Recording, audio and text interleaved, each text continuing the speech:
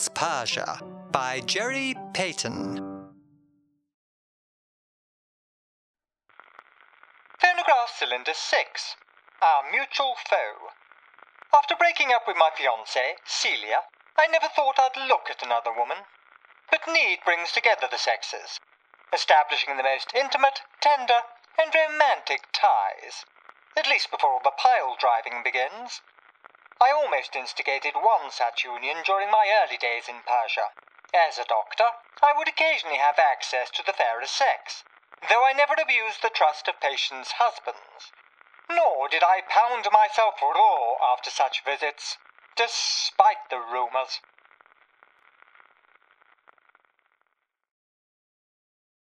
Colonel, I'm afraid Bell's fallen in love with the prince's wife, Golpari. The prince is divorced, isn't he? Separated, though he's had multiple wives. The order is, divorced, beheaded alive, beheaded, beheaded, beheaded. I take it she's the middle one, alive. Golpari arrived last week, complaining of sickness. Bell jotted down some of what she said using phonetic spelling. His manservant managed to translate the lines, "My bosoms are quivering with nervousness, unusual symptom," and "I wish to straddle your face, like a rider in the saddle." Ah, she caught sight of Bell upon entering the village, and his feigning illness is an excuse to meet. He is a pretty boy. He goes along with the pretence and sees her daily. That man is riding for a fall, especially with a prince's wife astride his face. A friend of mine knew someone who viewed the harem of a Persian merchant. After being allowed a glimpse of the ladies, this man was led to a dark cellar where another wife sat in seclusion. She'd been locked up on account of an affair she'd had, but she'd not been alone to begin with. Just before her incarceration, the merchant had lured her lover to the cellar and slit his throat. Crikey! With no food, she'd been forced to feed on his decaying remains. Again, crikey! Though after she'd eaten the corpse, she was in no fit state to be released from her chamber. She'd gone quite mad. From grief and solitude? No, for want of English mustard to accompany her meals. Of course it was from grief and solitude. That and eating human flesh. What shall we do? You tell Bell to put an end to his visits, or his visits will put an end to him. It's only a matter of time before the prince twigs, and then, hey, if the prince suspects he's been nursing a serpent in his bosom, especially one who's been admiring his wife's bosom, it will indeed be the end of Bell. Are you quite all right, Roger? You're almost doubled up. All this talk of bosoms has left me nursing a serpent of my own. Sorry? You know, in my breeches. Your breeches? My tickle tail is standing proud. Oh, I see. Crikey, I see. It'll subside. Try reciting the dates of famous battles. Always works for me. His broom handle's still angry. Roger called at my abode and attempted to pace up and down while we awaited a mysterious visitor. As with his beard splitter, I was caught off guard when Roger presented his firm friend.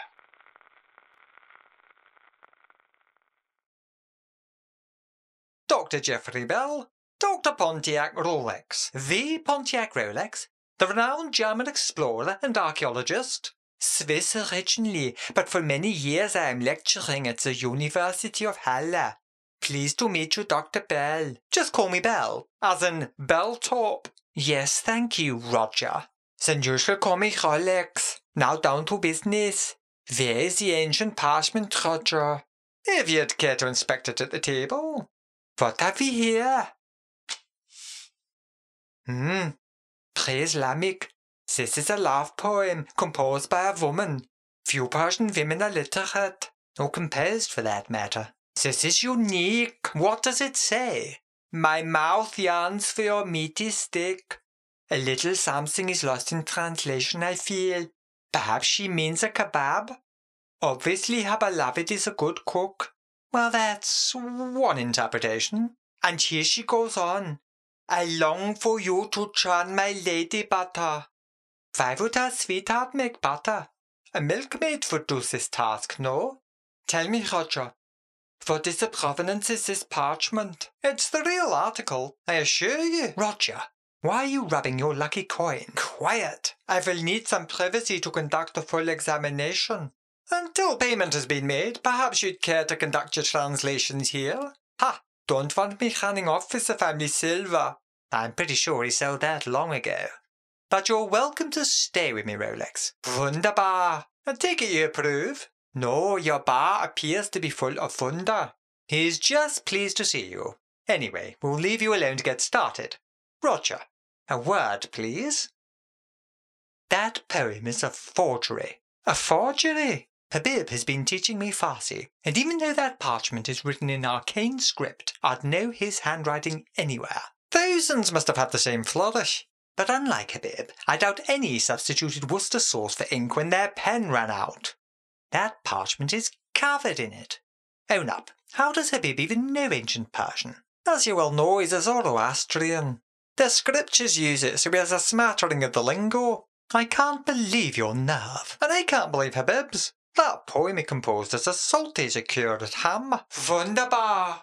You're mistaken, Rolex. My bar has now lost its wonder. Totally wilted. You've got to tell Rolex the poem is forged. Don't shed tears over that old soak. Rolex is one of the biggest crooks you'll ever meet, which is saying something coming from you. Museums don't fill themselves, and he's mercenary in his dealings with them. But you can't have museums filled with counterfeit artifacts. Why ever not? Half the stuff they display is counterfeit. How would you know? I sell it to them. Well, Rolex does. I just source it. Quite literally. That parchment reeks of a certain condiment from Worcester. Look, if you don't tell him that document is false, I will. Ha, you won't. Not unless you want the prince to find out about you and his wife. You wouldn't dare. All's fair in love and war.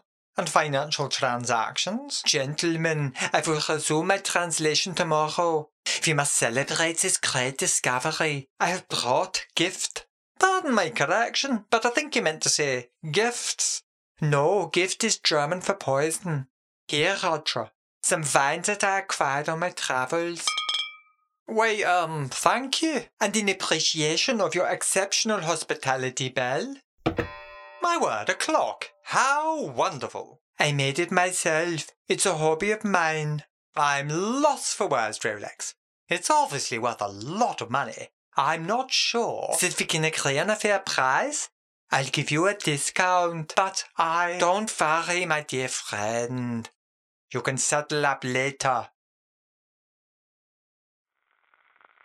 The wine was warmly received and quickly rejected. Nevertheless, we celebrated into the night with my private supply.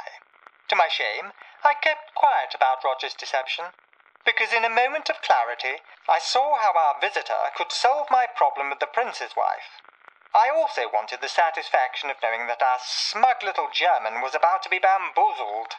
You have no idea how much I forked out for that clock. The following morning, Roger returned to Hamadan, leaving Rolex to his work, and leaving me to hatch my plan.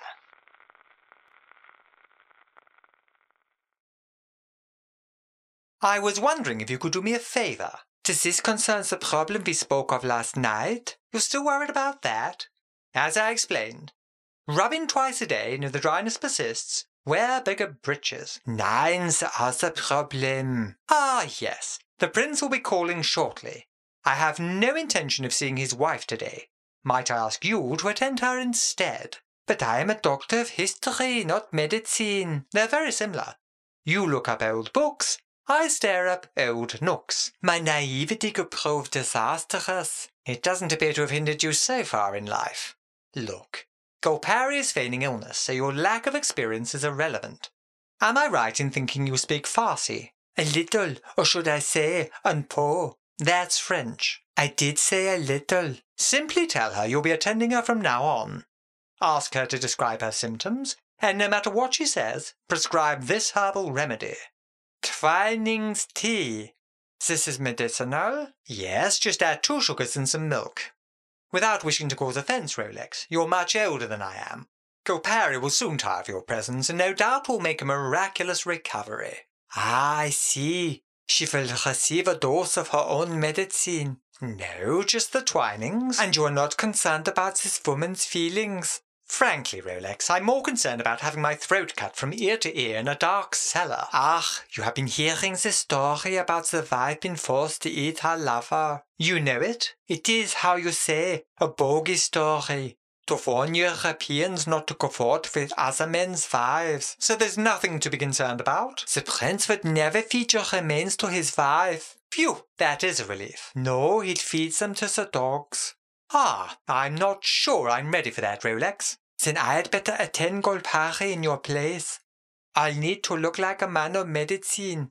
What about the leather bag? As I explained earlier, rubbing twice a day, and if the dryness persists, wear bigger breeches. When the prince called, I informed him of the presence of my esteemed colleague, Dr. Rolex.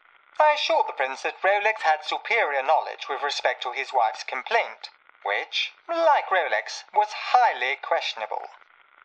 They left together, but what should have been a routine call lasted hours. Much like those times when one senses gradual burning along Cupid's baton. My anxiety increased with every minute.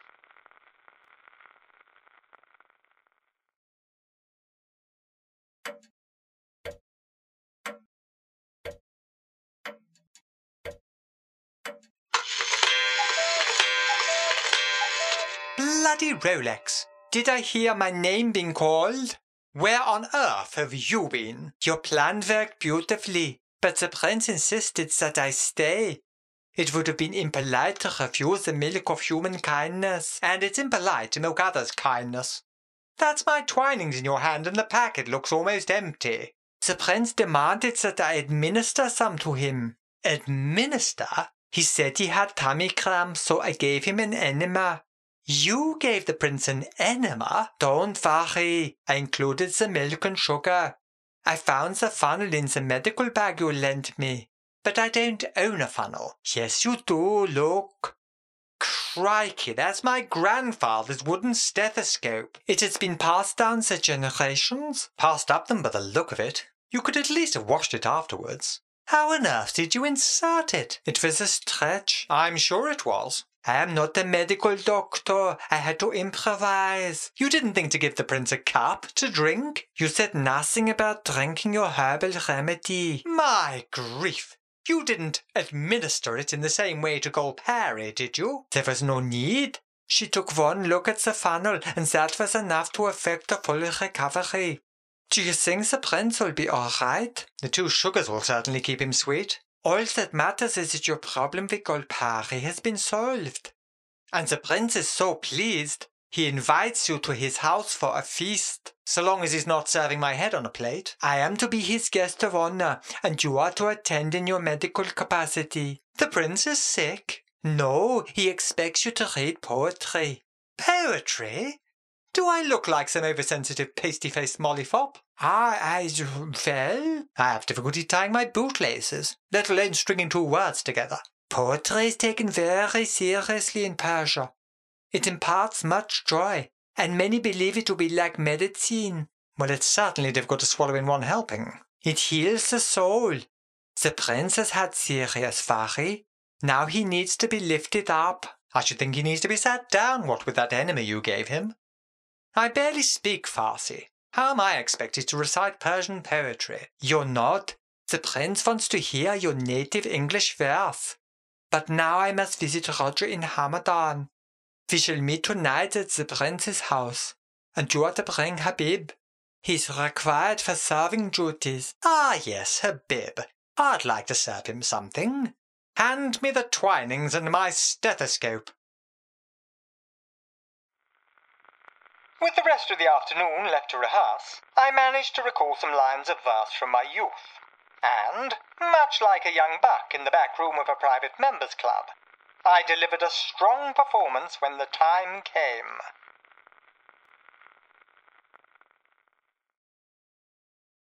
Dr. Bell, another poem if you please. Certainly, Prince Rock. Ahem. As Tittymouse sat in the witty to spin, Pussy came by and popped his head in. Shall I come help and cut off your thread? Oh no, kind sir, you'll bite off my head. Bravo! That'll be all for now, Dr. Bell.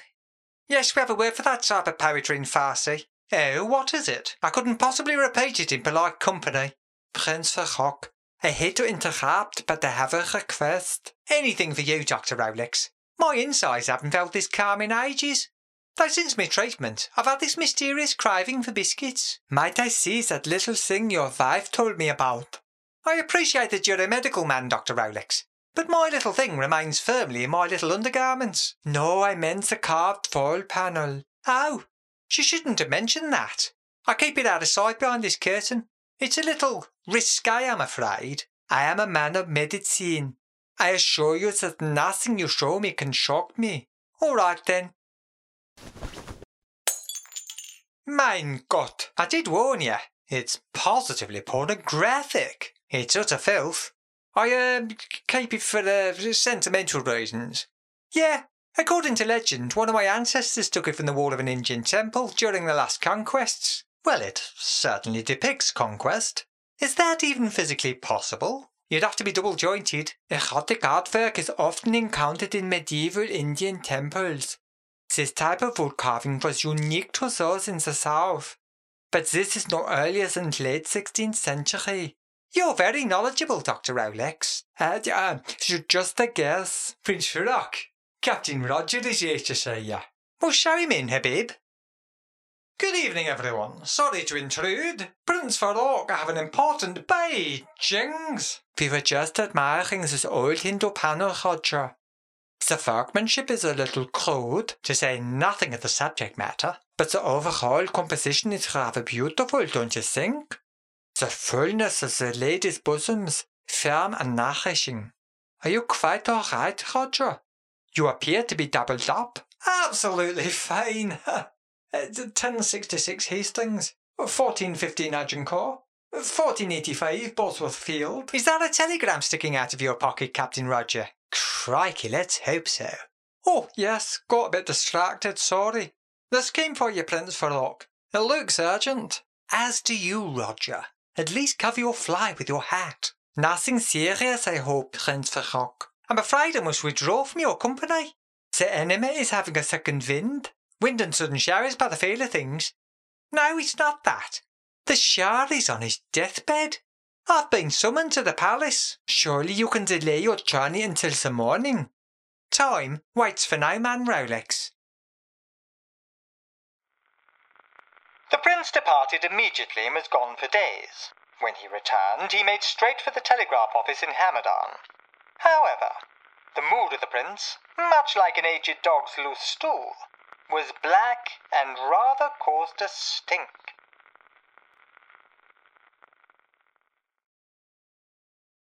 Which one of you swine sent me on a wild goose chase?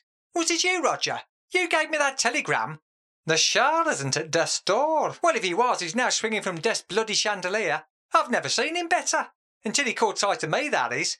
I'm supposed to be in exile. You've been duped, Prince Verhoek. The culprit must have been Rolex. But he's an honourable man. A doctor, no less. I'm afraid he's nothing but a history teacher.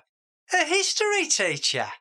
Is there no end to his wickedness? He must have stolen some heavy paper from our office when my back was turned.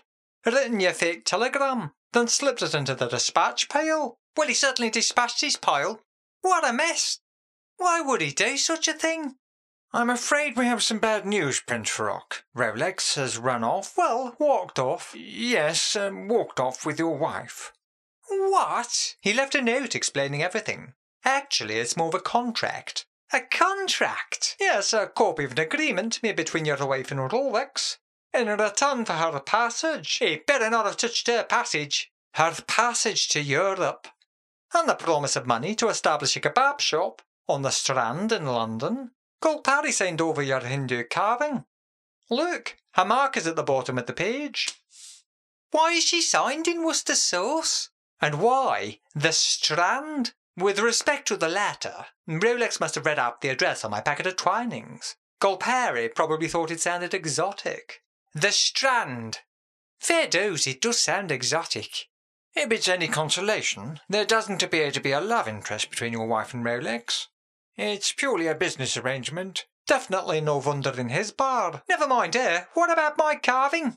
Clearly this contract isn't worth the paper it is written on. It's not carved in stone, but then neither was your Hindu panel, which makes it light and easy to offload. But any museum would have to return it if I staked my claim, surely. Rolex will seek a private collector for the sale of your panel. Although historically important, no museum will touch it on account of the subject matter. It would raise too many eyebrows. It'd raise a lot more than eyebrows. That was a family heirloom. I'll find that swine Rolex. We too have suffered losses. He disappeared with a newly acquired clock and an ancient document belonging to Roger. Ancient document? Luckily it was counterfeit and therefore of no value. Rolex will be disgraced if he tries to pass it off as genuine. He'll have to return to Switzerland to make clocks for a living. Ha! Ha! Yes, very good, Roger. It was as if a croquet mallet had smacked us in the baubles. Rolex had hoodwinked us all. Although his consultation with Golpari had involved no funny business in the jig-a-jig sense, the pair had discussed funny business in the non-jig-a-jig sense. She'd informed him of the valuable carving, they'd settled terms for her escape to Europe, and the pair had made off in the prince's absence, Golpari's family recipe for goat kebabs in tow. I doubt she'd held any genuine affection for me. Golpari had been looking for a way out, and found it in the form of an aged Swiss archaeologist come clockmaker. An all too familiar story. I escorted the prince back to the village, but rather ominously, he insisted upon my entering his home.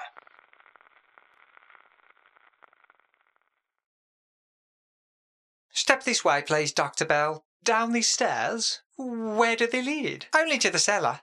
Something awaits you down there. Look! I don't try my patience, Dr. Bell. Down you go.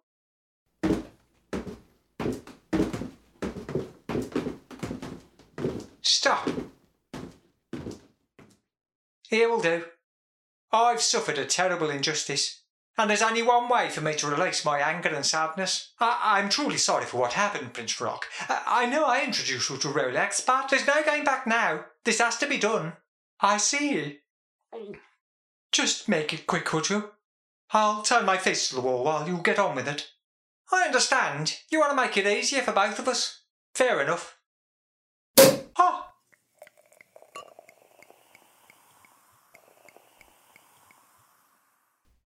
There you go. I was given this champagne by a French diplomat. Should get us legless. Don't tell anyone, though. My reputation will be ruined. Cheers. Oh. Cheers. Bell's Persia was produced and performed by me, Jerry Payton. If you need to contact me, email bellspersia@gmail.com. Or one word, just leave out the apostrophe. And you can follow me on Twitter at bell_Persia.